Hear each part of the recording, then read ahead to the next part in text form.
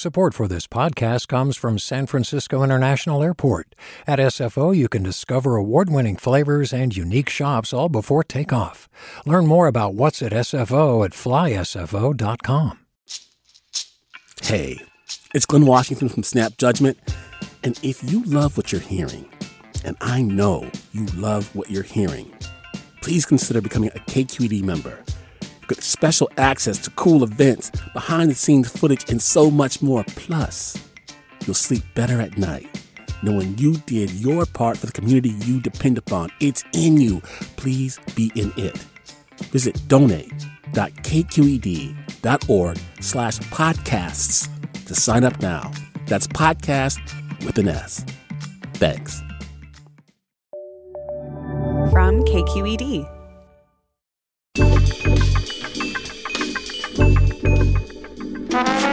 Hey there, everybody. From KQED Public Radio, it's Political Breakdown. I'm Scott Schaefer. And I'm Marisa Lagos. On today's show, last year, Democrat Matt Haney left the San Francisco Board of Supervisors after winning a special election to fill a vacant San Francisco Assembly seat.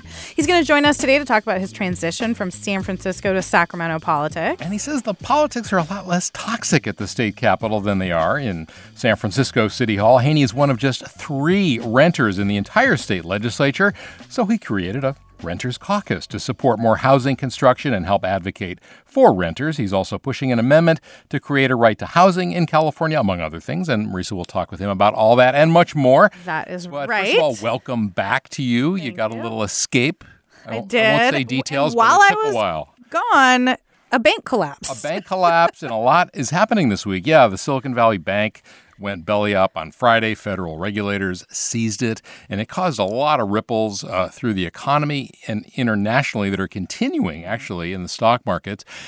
This was a state-chartered bank. However, this was largely federally regulated, but there are some questions as well about what the state might have done, could have done, should do going forward. Right. And we should say, I mean, this is a sort of considered a medium-sized bank, but its big kind of business was giving a lot of capital to startups. There was a lot of sort of venture capitalists involved in it. And so I think it's been kind of fascinating, on a local level to watch, but also there's a lot of concern for the folks whose payrolls were coming through that. Not the VCs. Nobody's that sad about the VCs, but I think it's the question of are people going to get their money? And I know, Scott, you've done some reporting this week on what the state could do. Is there any, hope? I know this is mostly federal regulatory kind of structure, but are we thinking about hearings? What are lawmakers saying? Yeah, for sure. So I talked to the chairs of both the Assembly and the Senate banking committees, and they both agree there do need to be hearings. There should be hearings. And you're right, it was mostly the federal government that regulated the bank. However, there is this state agency that was created a couple years ago, the Financial Protection and Innovation Agency, which really was meant to fill in the gaps left when Trump and Congress kind of weakened some federal protection for consumers.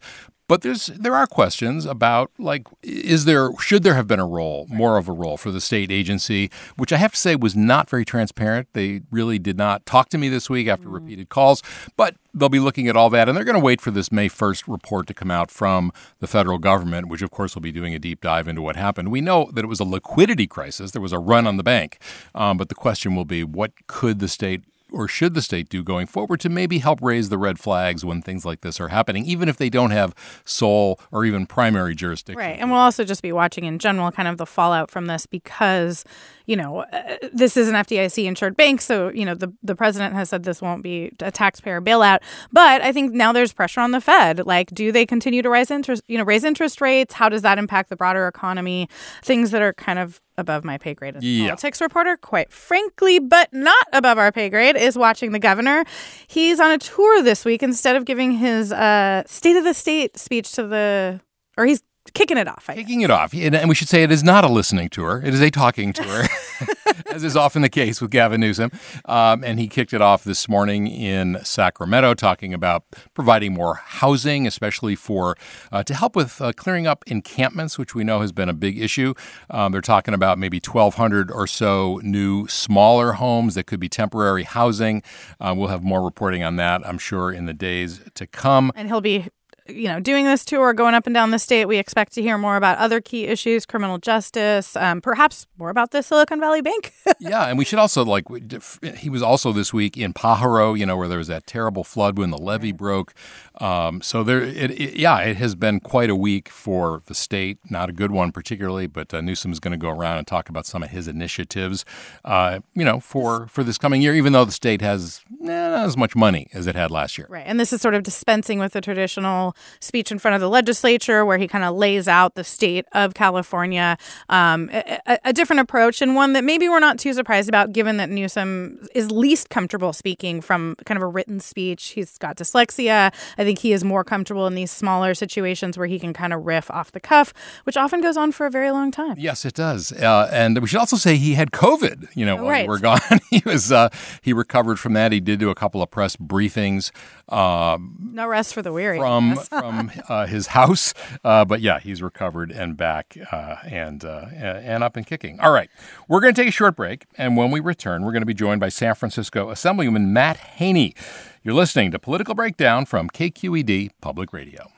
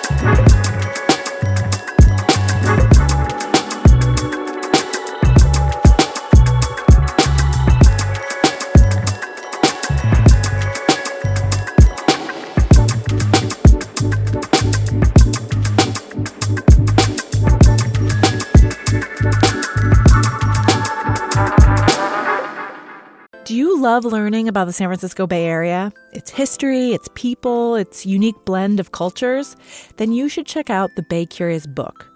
I'm Katrina Schwartz, editor and producer on the Bay Curious podcast, and I'm here to let you know that for the month of May, we've worked out a sweet deal for KQED podcast listeners. Right now, you can get the Bay Curious ebook for $1.99. That's right, $1.99. Just search for Bay Curious wherever you get your ebooks or find a link in our show notes. This offer does expire at the end of the month, though, so you'll want to act on it fast. Happy reading!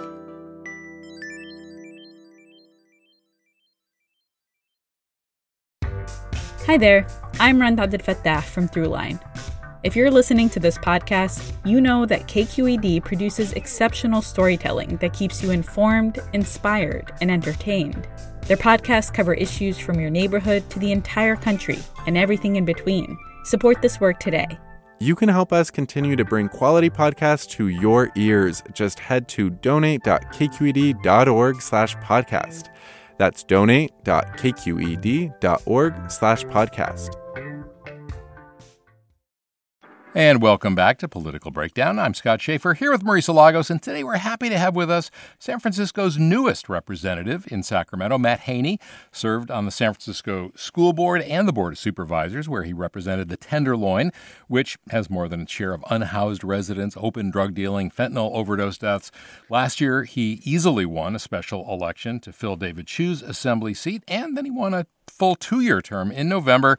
Matt Haney, welcome to Political Breakdown. Good to see you. Good to see you. Thanks for having me. Thanks for coming in. Yes. So you made kind of a splash after you got up to Sacramento. In a conversation I think you had with the San Francisco Chronicle, you talked about the contrast between the politics and the political climate in Sacramento versus San Francisco City Hall.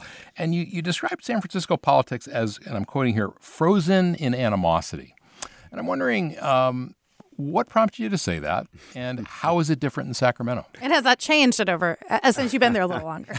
And I should say I was there in Sacramento saying this during one of the most historic speaker fights and conflicts, leadership battles, which has now been... And it was still more civilized. It was still more, so that's telling you a lot. This was not a calm time in Sacramento when I said this.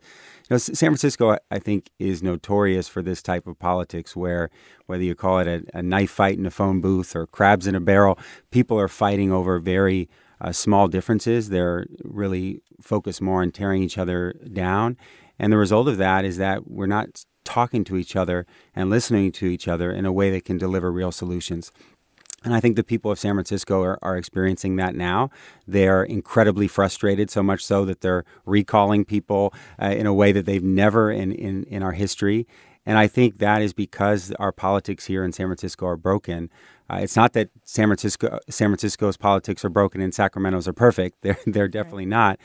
But people do talk to each other. We come from a very diverse set of districts. People are rural, suburban, urban Republicans. And so people have to, if they want to be successful for the things they care about in their districts, they have to accept that means other people can be successful too. I mean, I'm curious, after leaving City Hall, which I've covered, and I had the same impression when I first went to Sacramento over 10 years ago. And that was an even sort of more tough time up there with Schwarzenegger and 2/3 requirement for a budget. Like things were not always happy. But it struck me that, people made things very personal in Sacramento, probably because their policies are not that far apart. Ultimately, they're all in San Francisco Democrats. Yeah. I'm wondering, though, now that you've had some time, do you reflect on anything that you feel like, oh, I contributed to that? And have you brought a different approach yourself to Sacramento? Absolutely. The issue of drug addiction and drug dealing in our city is one that is highly fraught and can lead to a lot of name calling and harsh divisions. And I think it's gotten in the way of solutions that should be common sense. If there's open air drug dealing, that's a problem. It's a public safety issue and it should be confronted. If there's people who are addicted, they need help, they need treatment. And so I've really focused since I've been in Sacramento on trying to find common ground with folks around that issue. Republicans actually care about the issue of fentanyl, maybe even more than Democrats do, and they're introducing bills. And I've tried to seek them out and say, let's find common ground. For example, on the issue of access to Narcan or naloxone, I'm a joint author with a Republican, Joe Patterson, on 2 Narcan access bills. And now I'm going to them and also to other moderate Democrats who maybe were against safe injection sites and saying, well, can we find common ground on treatment? So these are things that this is what we have to do to get things done. And unfortunately, even when I was in San Francisco, that was hard for me to do. And I'm trying to, I agree, I bear some responsibility for it. We all do. And so, I hope that in San Francisco, even those breakthroughs can be possible. Absolutely. We like to talk about people's backgrounds on this show, their bios, where they came from. And so you were born and raised in the Bay Area. You went to school, I think, in Albany, north of Berkeley. Yeah. What was your family like? We've read a little bit about your mom, but not much about your dad. Tell us about your family. Sure. Well, I'm very much a Bay Area kid. My grandpa just turned 95, and my grandma and grandpa still live here in San Francisco. My grandpa was very involved with the civil rights movement. He was a close confidant of Martin Luther King's. He served in the Navy during World War II. My mom's side of the family is Jewish. And I was born in Santa Cruz, actually. My parents split when I was very young, and we went with my mom, who at the time was a student at Berkeley. So I grew up in student family housing at UC Berkeley and ended up ultimately going to Berkeley myself. So spent a lot of time around the UC system. I grew up in a very diverse community. I had friends of all different backgrounds, all different experiences in terms of where they came from and who they were, and I learned a lot from that. And my dad and I continue to have a relationship, even though my parents were apart. My dad is a psychologist, and actually he was involved with among the most famous psychology experiments, the Stanford Prison Experiment. My dad was the graduate student who shut that project down, and he has continued to work on the criminal justice reform and in prisons for his career. So I come from a family of people who have felt a responsibility to make our state better, our communities better, and to fight for fairness and justice. And so when I grew up, I didn't have much of a choice, and also, had my own experiences with friends of mine who were incarcerated or kicked out of school, people that I was close to that I wanted to make sure had opportunities. And so I went to Berkeley undergrad, I went to Stanford Law School, and I've had my whole career here in the Bay Area in California trying to do that. Yeah, I know you worked or interned in the office of then State Senator Joe Simitian. He's kind of a South Bay legend. So, and you kind of took the words out of my mouth. I mean, it sounds like public service was kind of an expectation in some ways in your family. What was that first experience like in a legislative office, and did it spark this this career, or was it sort of like, when you're young, it can be either way? Yeah. Well, I went to Sacramento right out of college, and like many folks in California, I didn't know a lot about the things that happened in state politics. A lot of the focus that we have is on what's happening federally, or in San Francisco, what's happening locally. And when you get up to Sacramento, you realize that so many of the things that directly impact our lives, whether it's K-12, higher education, prisons, healthcare, they're being decided in Sacramento. Yet Sacramento is probably the lowest profile of a little opaque for a lot of folks. So that was definitely eye-opening for me. I ended up staffing for Joe Simitian what was at the time a very controversial bill, which was a bill which prohibits people from talking on their handheld cell phone while driving. And this was a bill I remember that. He had given to his junior staffers 7 years in a row. And the year that I staffed it, it passed into law.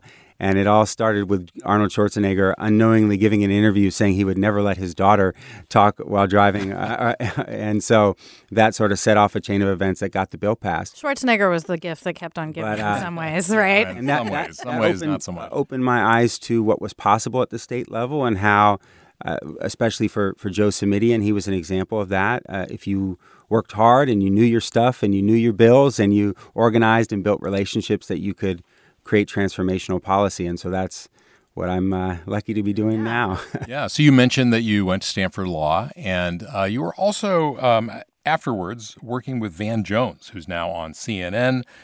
He was a community justice organizer at the time, and he created something called the Dream Corps, and part of that was called Cut 50, which brings you right back to criminal justice reform. Tell us how you got involved in that, and what did you accomplish? So Van Jones, Jessica Jackson, and I launched something called Cut 50, which at the time was a very radical idea. We thought that criminal justice reform should be elevated within policymaking at every level, that we had a broken criminal justice system that was locking up a lot of people and getting little results for public safety. And we believed that we could work with anyone on that issue, that this was an opportunity for bipartisanship, for Republicans and Democrats to come together. Actually, Van realized that when he was on Crossfire, and he would fight with Newt Gingrich every day, but then they had this one issue that they agreed on, which is criminal justice reform. I think he's changed his mind on that, by the way. Yes, I think a lot has changed since then. But what a lot of positive has come out of that, including this issue has become a much more high profile policy for a lot of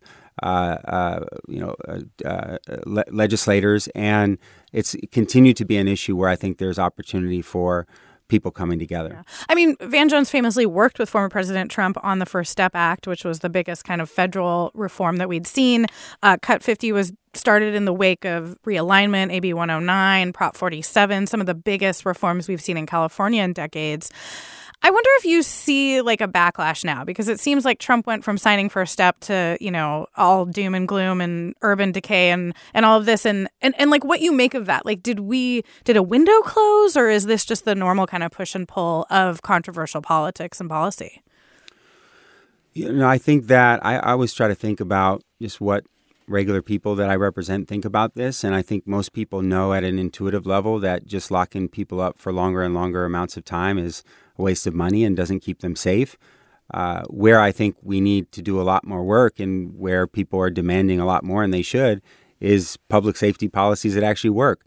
Fine, don't lock people up, but can you actually get them some treatment that means they don't come back and continue to commit crimes?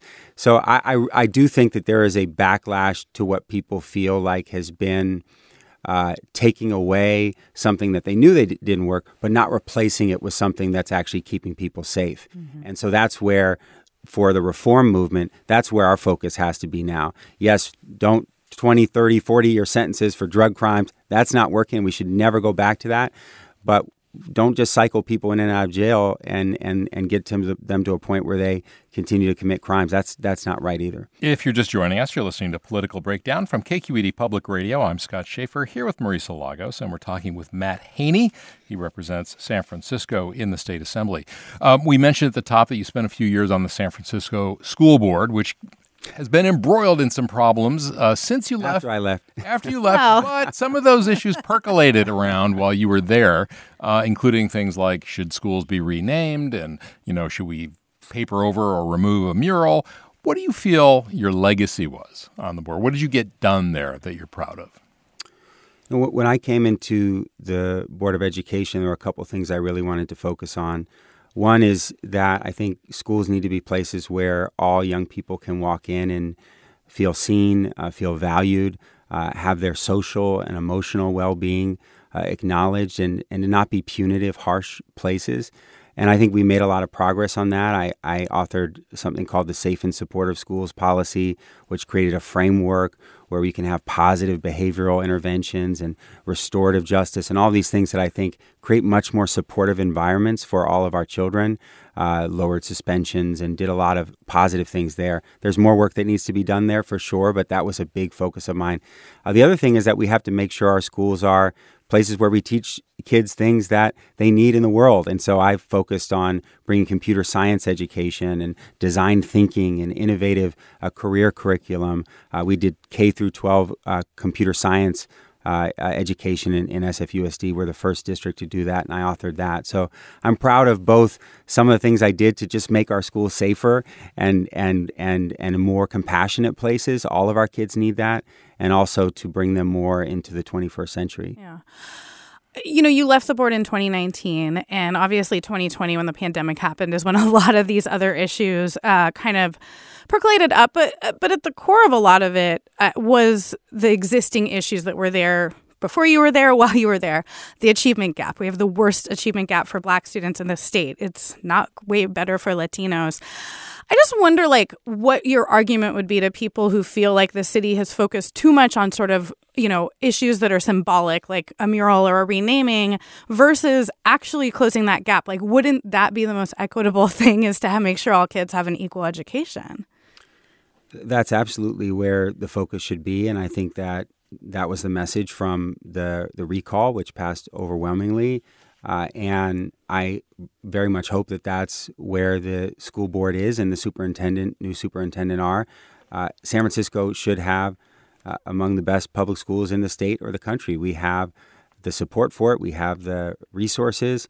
And yet we're still falling behind. One of the things I'll say, another thing that I focused on was the issue of student assignment, because our schools are also incredibly segregated. Yeah. And it's hard to close an achievement gap when you have the level of segregation. So I think there are ways to do student assignment that addresses some of the problems with it and also helps to close the achievement gap. So you were on the Board of Supervisors. After the school board, you represented District 6, which includes the Tenderloin and a lot of south of Market. That's been redrawn a bit since you left. But the Tenderloin obviously has a lot of problems that you're well aware of. A lot of unhoused people, big fentanyl crisis, overdoses, open-air drug Street markets. Behavior, yeah. But there's also a lot of families there, a lot of kids there. I'm wondering if you think that the focus on the Tenderloin, is it the right mix of priorities right now? And has it changed? Well, so I've lived in the Tenderloin for nearly 10 years. And I'll continue to live there because of the incredible community that's there. It's one of the most diverse places you can imagine. People who live there actually do get along remarkably well and work together, whether or not they speak the same language or come from the same place. And there's an incredible amount to be proud of there, of the way that community welcomes people who have been discarded elsewhere and helps to lift them up. And there's also a lot of work that needs to be done, clearly. And for that community, they deserve safety. They don't deserve to have drug dealers on every corner or to be scared to walk down the street or to step on, poop and needles every time they walk outside. They deserve to have a safe and healthy community. So I think that needs to be the focus. I'll also say that a lot of what we see in the Tenderloin is the result of failures that didn't start there. And it's a place where people come because they've been discarded from other places, often places outside of San Francisco, and often because of who they are. It's places that people come because they have experienced homophobia or transphobia, and they end up in the Tenderloin, and they need people to help lift them up. And we will do our best in doing that, but we also need other places to do their part. The Tenderloin cannot solve drug addiction and poverty and safety and all the things just in that neighborhood. We need every city and county to do their part in order for the Tenderloin to be a place where we can see the type of humanity and acknowledgement and value of humanity that we all really want to see in our state and in our city. I mean, one of the problems, in addition to sort of the public health and public safety things you laid out, is housing, right? I mean, we do not have enough housing in the city or the state. And I know this is an issue that you've really delved into. Your critics would say you flip-flopped on the issue, become much more pro-housing than when you first ran for the Board of Supervisors. And it was a big part of your campaign for Assembly. It's been a big part of your initial legislative packages. What do you see? Do you see a generational shift there? Like, to me, housing is one of the biggest changes in sort of politics that has happened in recent years. And I just wonder, like, what your conversations are around that and how you explain your changing and evolution on it. Well, to my peers, the issue around housing is a no-brainer. In San Francisco, it's often painted as a progressive, moderate kind of conflict. That dynamic is different in Sacramento, where progressives are much more identified as pro-housing. Here, there's more of a concern about overdevelopment among progressives. But among my peers, the issue of housing, however you call yourself ideologically, everyone understands we need a lot more housing. People can't find housing that allows them to move out of their parents' home. If they're having kids, they're starting to think about a bigger place and how they can afford that. So this issue of building more housing at all levels is one that I think, to me, is intuitive, and there's definitely a generational shift around it. I think my shift around it, when I ran for supervisor, I thought that I could focus on solving a lot of these problems just in my district. And I said, I'm not going to focus on the rest of the state or the city. I want to see more housing be built in District 6 and more affordable housing and housing of all types. And that was my focus. And I think in line with how I just described the situation in the Tenderloin, that's not going to be enough. We can't have cities that are refusing to build housing at all. And it is going to have to be funding, but it's also going to have to be zoning and all of these barriers and obstacles that get in the way of building housing to begin with. Well, and of course, San Francisco has, I think, the longest time period for approving housing, and the state is now investigating. And the state in general, and the Newsom administration, has got much more aggressive. They sued Huntington Beach just the other day. How confident are you that that kind of approach with putting some teeth into those requirements to build more housing is going to make a difference, especially when you still have CEQA and all the other things that can slow things down? The other thing that I saw from serving on the Board of Supervisors is I saw a lot of talk and not a lot of action on building housing. And I looked around again and again during my time there, and my district was the only district that was really building housing. And there was always an excuse. There was always a roadblock. There was always a barrier that got in the way of it. And I think in some ways that's a microcosm of our own state. Many places have talked a game about it, but haven't actually done it. And so we need to get to the doing part, and we need to get to the doing part fast. And that's going to take the governor, that's going to take the legislature, that's going to take the attorney general actually not only having housing laws in place, but enforcing them. And even coming down and saying you can't do business as usual because we are millions of units short. And people can't afford to live here. I guess I wonder, like, how hopeful you are, because you mentioned, like, you live in the Tenderloin. You see the challenges every day in that neighborhood with our downtown quarter. Scott mentioned I had just been traveling. I was in Europe. It was amazing how little sort of street problems there are in other cities. And I just wonder, like, having worked on this for a while, like, are you hopeful? Do you feel like you guys can actually make progress on what seems like pretty intractable problems around the entire state right now? Well, as I said, I'm from here. I'm not going anywhere, and I'm not going anywhere because I believe in this place and its people and where we're going. And we definitely have a lot of problems and challenges, and those are very, very deeply embedded. But I do see change. You see what's happened in the last few years on the shift in housing policy and how dramatically we have moved to a place where we can't accept the status quo of blocking housing across the state. And you're seeing just a ton of policy, and it's going to take some years for that to bear fruit. But I am hopeful about where we're going. I'm hopeful about our ability to get things done in the legislature, and even I'm hopeful for San Francisco as well. And I think we have to be, and our history tells us that there's a reason to be. Well, we both live here, so we hope so. Yeah, and I would say I live in the Mission. I would say there's a lot of housing built here as well. Yes, So absolutely. just to set the record absolutely. straight on that. All right, Matt Haney, thank you so much for coming in, and we appreciate your time. Thank you. Thanks for having me. That'll do it for this edition of Political Breakdown. It's a production of KQED Public Radio. Our engineer today is Chris Beal. Special thanks, Chris. And I'm Marisa Lagos. I'm Scott Schaefer. For more politics coverage from KQED, subscribe to the Political Breakdown newsletter. You'll find it at kqed.org/newsletters. Thanks so much for listening. We'll see you next time, everybody.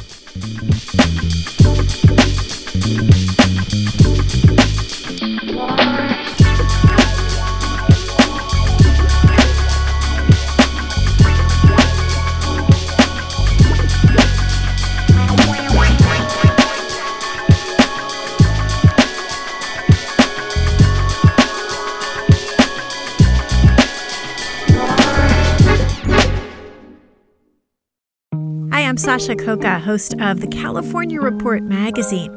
Every week, we bring you stories about what connects us in the giant, diverse Golden State. Because what happens in California changes the world. I love this place. We were once seen as like the place to be, California. The land of milk and honey. That's where you go to Sunshine State, but we just have challenges right now. KQED's California Report magazine. New episodes drop every Friday, wherever you get your podcasts. Hey there, this is Brittany Luce from NPR's It's Been a Minute. KQED's podcasts like The Bay, Bay Curious, Mind Shift, Right Nowish, and more all tell the stories of the Bay and beyond with reliable, human-centered journalism. They aim to inspire, make you think, entertain, and expand your understanding of the place you call home. Here's how you can support podcasting at KQED. Showing your support is easy, and you can join Brittany in supporting KQED Podcast too at donate.kqed.org/podcast. That's donate.kqed.org/podcast.